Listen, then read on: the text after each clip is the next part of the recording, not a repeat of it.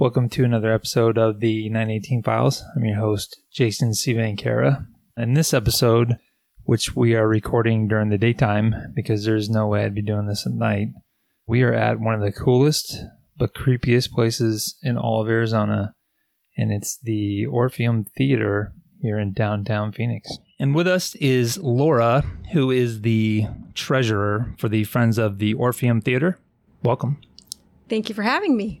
So, what's the history of this place? Because it is phenomenally cool. Like, it is, the architecture is awesome. It just has a very cool presence to it. So what's the history? Like, how did it start? Who built it? Like, how did it get to be here? Yeah, so the theater was opened in 1929 on January 5th, actually. It was built by Rickards and Nace. They were two theater entrepreneurs. They had met in Phoenix in about 1918. Harry Nace was an acrobat. He had been traveling here with a circus and decided to stay in Phoenix and enjoy, the entertainment here. Joe Rickards was a sports writer. So we had somebody who liked entertainment and somebody who liked promotion. So the two of them joined forces to create this theatrical enterprise. They owned things like theaters. They owned Riverside Park, which was a place where they had ballroom dancing. There was a swimming pool there. So they were all about recreation and entertaining people. So as a result of that, they almost ended up owning every theater in the downtown Phoenix area. And all of those theaters they inherited. They went and purchased them. So they decided it was time for Phoenix. It was growing at a rapid pace to have a very ornate theater. So Harry Nace began traveling across the country, visiting multiple types of theaters, trying to decide on if he wanted a palace-style theater or if he wanted an atmospheric theater. And thankfully, they settled on an atmospheric-style theater. So basically, when you're in the theater, in the auditorium portion, you feel like you're sitting outside. There are beautiful murals on the wall that were painted by local artist David Swing.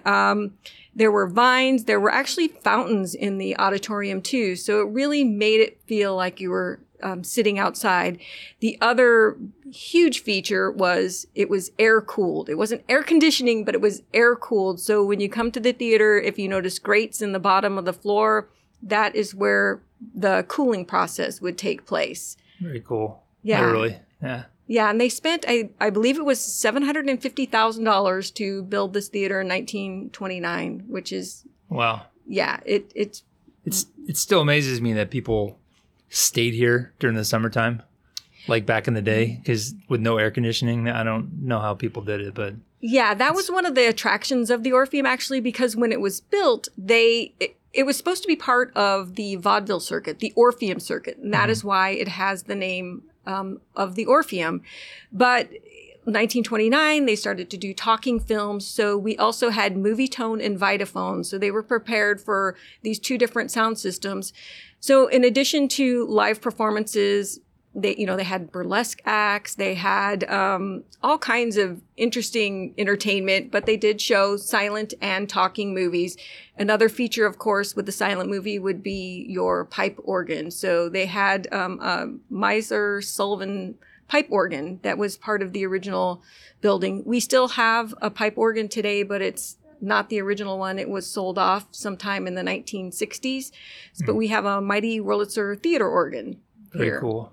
So how did you end up in this place? Like, how did you... Wow. What was the path that led you here? So the path is through ghosts, I have to confess.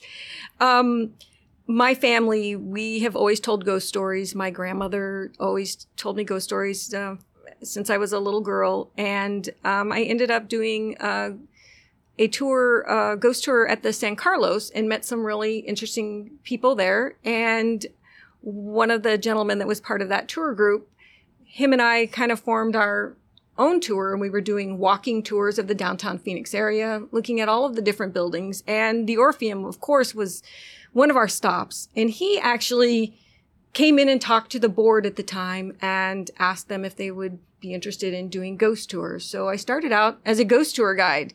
And then a board member position came open, and they asked me to join the board. And here I am, like 5 years later, just very cool. having a great time. So that kind of leads me to my next question. I've heard some rumors that this place might be haunted. Yes. Right? So, and since you're in the ghost, my question to you though is, did you know this place was haunted? Because if you did, I mean, to me, hats off. You're a brave woman for wanting to work in a place that's haunted. So, yeah, I like hearing ghost stories, and what I love most about I like hearing ghost stories. I don't like experiencing ghost stories. It's funny. I have been at the Hotel San Carlos, and that place did kind of frighten me a little bit. Mm-hmm. But I feel the more that I've been exposed to these type of haunted environments, the more skeptical I've actually become, because I've seen a lot of things that I can't explain, mm-hmm. and I'm searching for an explanation for them. So I was intrigued. And also, my degree is actually in English, so I love researching. So when you tell me there's a ghost, I want to find out all about this person. And that's kind of what I've done. Yeah, because coming from law enforcement, like we talked before we started recording, but, I'm always very skeptical. Like back in the day when when you have those people that are, if let's say I lived back in the time where everyone thought the earth was flat, if you would have told me it was round, I would have been skeptical until you showed me proof or something that says, okay, maybe you're right. The world is round, because it is. So for any of the flat earthers out there, but the thing is though, I'm very skeptical, and I need to have some sort of, I want proof, and I want valid proof, and I want legitimate people telling me or providing information. So it's kind of what you're saying is, you're kind of on the same spectrum as. Absolutely. 100%. I love the ghost stories, but I want to make them as accurate as possible. And I also like to share a little bit of the history too, because it's a unique way to get people into the theater that might not ordinarily come here. They hear there's a ghost, and we want to hear about this ghost. So I get to come in here and have them, captive audience, and tell them ghost stories, and also tell them about how wonderful this place is. Yeah, because I'm big on history too, and that's another reason why I love this type of stuff, because again, and that's how you create a valid stories, and that's the core of it, is like, what's the history of this incident or this place, or this story about this person or that person or whatever. So very cool. So have you had any experiences here involving anything odd? And when I say odd, I'm talking about, because you don't have to see something, like you don't have to see like a goblin walking out, you know what I'm saying? Where that's what a lot of people think is odd. Because to me, odd can be anything like, you go to sleep and a book is in a certain spot and you wake up and it's moved, or you're sleeping and someone blows in your ear and you don't know that type of stuff, right? So have you had any kind of odd or unusual experience here? I actually have, and it was something auditory. I was here with a woman that was doing like a little Instagram live piece for the theater. We were advertising our ghost tours, and we were in the auditorium, and we heard laughter. We heard kids laughing. And I love kids. I have kids, but you want to talk about stuff that will creep me out is if you hear kids laughing and there's no kids in the area. Yeah, laughing kids. And I know that in its heyday, when it was known as the Paramount, particularly, they had, Saturday morning cartoons. At Easter time, they used to have a policy where you donate an egg and you get to see a free movie. So kids are definitely a part of the legacy of the Orpheum.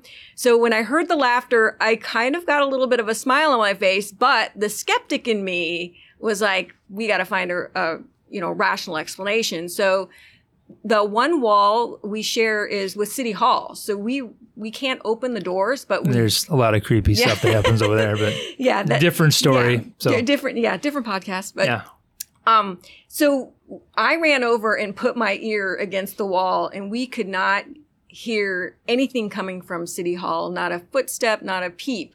But it was definitely heard children laughing. So that was the one thing that I'm still kind of, like I said, I'm a skeptic. So did I really hear it? But there were two of us. We both heard it. Yeah, that's odd. So of all the unusual stories or like incidents that are associated with this place, because there's quite a few, which one is the one that intrigues you the most? Well, I would have to say it's our most famous spirit, and her name is Maddie, and she resides predominantly in the balcony. We've had multiple sightings of her, and I am desperately trying to find out who she is. I really want to know her story. I think that's part of why I like doing this so much, is I want these people to live on. I want their stories to be told. I don't want them to be forgotten, because kind of like with the Egyptian thinking is like, you never really die until somebody stops talking about you. Yeah. And that's why it's so important to me to try to identify the spirit in the theater and share their story. Mm-hmm. I mean, yeah, because I heard about a story, I think it was involving, it might have been her, but with I guess there's some sort of performance, like acrobat performance on stage, and the performers stopped. Do you remember? Yes, I do. It was an acrobatics group, a troupe. They were performing on the stage, and one of them saw Maddie in the balcony, and apparently it looked like she was going to jump off the ledge, which we've heard these stories before, where she just kind of walks right off the ledge and dissipates into the air. And that's exactly what they experienced that night on the stage. Yeah, so the whole team saw this, right? Yeah, that is my understanding. It's very odd. And then you said you had another employee here that was kind of experiencing... Yes. Someone's got a crush on him, maybe? Yes. And this is another spirit. And this is one that we just recently found within the past couple of years. So we've always had Maddie in the balcony, but then there was the woman with the hat. And so so for me, it was like, is the ghost making costume changes? I just didn't know. I mean, I can see maybe Cher in the afterlife, changing costumes multiple times. But, here at the Orpheum, so the other woman, the lady in the hat, was always seen in the lower levels, like in the auditorium or by the stage predominantly. And so one night, the production coordinator was shutting down the theater. He had, the entire cast. It was when one of the Broadway shows was here. The cast had been released. He had released security. And he was on the stage, and he was turning off the lights. Now, there's a light box there, and he had the door open, turned off the lights, closed the door, and the woman was standing there. And she appeared so real to him that he actually spoke to her. And when he tells the story, he's like, it wasn't like, oh, I'm looking at a ghost. It was more like, why is this person still in the theater? And he's like, may I help you? And she turned around and walked off, and he could not find her. He searched the entire building. It gives me chills, like hearing you describe that, because no thanks. Yeah. It really shook him up, because I don't think he said he didn't realize what had happened until after it happened. And I think that's true for most of us, is that anybody I've talked to that's had that kind of experience, they don't know what's happening in the moment. It's that afterwards, like, what just happened? And that's what I like about this place in terms of validity, right? When it comes, because like we said before, I'm always skeptical. If you tell me that you saw something weird, I'm sorry, but I'm going to be skeptical of it. I'm going to be like, okay, well, then I'll start interviewing you without interviewing you type thing. But with this place is you have people that come here that don't know the backstory of this place, and they're seeing things and saying stuff. And, it kind of makes it more valid. Right. It's kind of like if you're like, not to go off topic, but like with Bigfoot, right? Bigfoot is one of those things where you have people in different regions of the world giving same descriptions of stuff. And it's kind of like they're not associated with each other, and they're given the same description. Or if coming from law enforcement, if I go to a crime scene and I have separate individual witnesses and they're telling me the same story, that makes it valid. As opposed to if I have a group of people that have been talking together for, 20 minutes, their stories are going to be the same because they've been talking together. But this place is a little bit different because you have different people that are not associated with each other, have no they don't know the backstory and they're telling the same things. Yep. Which is kind of cool. I mean, cool in a way of, we're here in the daytime and I'm not going to be here at night, but, so in our book, the 918 Files, our main character uses the phrase, I came, I saw, and now I'm creeped out. And it's definitely how I feel right now talking about, but again, this is the daytime, so we're cool. So, but it's not in a bad way, right? Because this place is, it's a little creepy, but it's not creepy in a bad way. It's kind of like when you were telling me this story earlier about one of the people that built this place and up in the room and you were kind of telling me the story about him. It was a little, like I said, a little bit creepy, but at the same time, it wasn't scary. Like it was kind of a friendly creepiness, if that makes sense. Yeah, I would have to say that most of the spirits that we've identified are all, they're not harmful in any way. In fact, when we do our ghost tours, I always tell people, do not provoke them. We like our spirits. They're very friendly. Unless it's Maddie, because you said Maddie's very strict, right? The rule. Maddie is strict, so she does not like it if you disrespect the theater. She's been known to thunk people on the back of the head, shush people, and just I like that though. I mean, yeah, she's just kind of like she's just making sure everybody's behaving in the balcony. Yeah, which is good. That's where all the mischief happens. Oh, of course. Yeah. Of course. So if, let's say someone's listening right now and they want to take a tour, they want to visit this place, what are some of the options they have for coming here? Yeah, so we offer free public tours ever so often. Those are usually on our Facebook page, or Eventbrite is where we log those. It's about a 90-minute tour. They don't talk about the ghosts on that one. It just gives a historic perspective and really goes into great detail about the building of the theater and all of the details inside.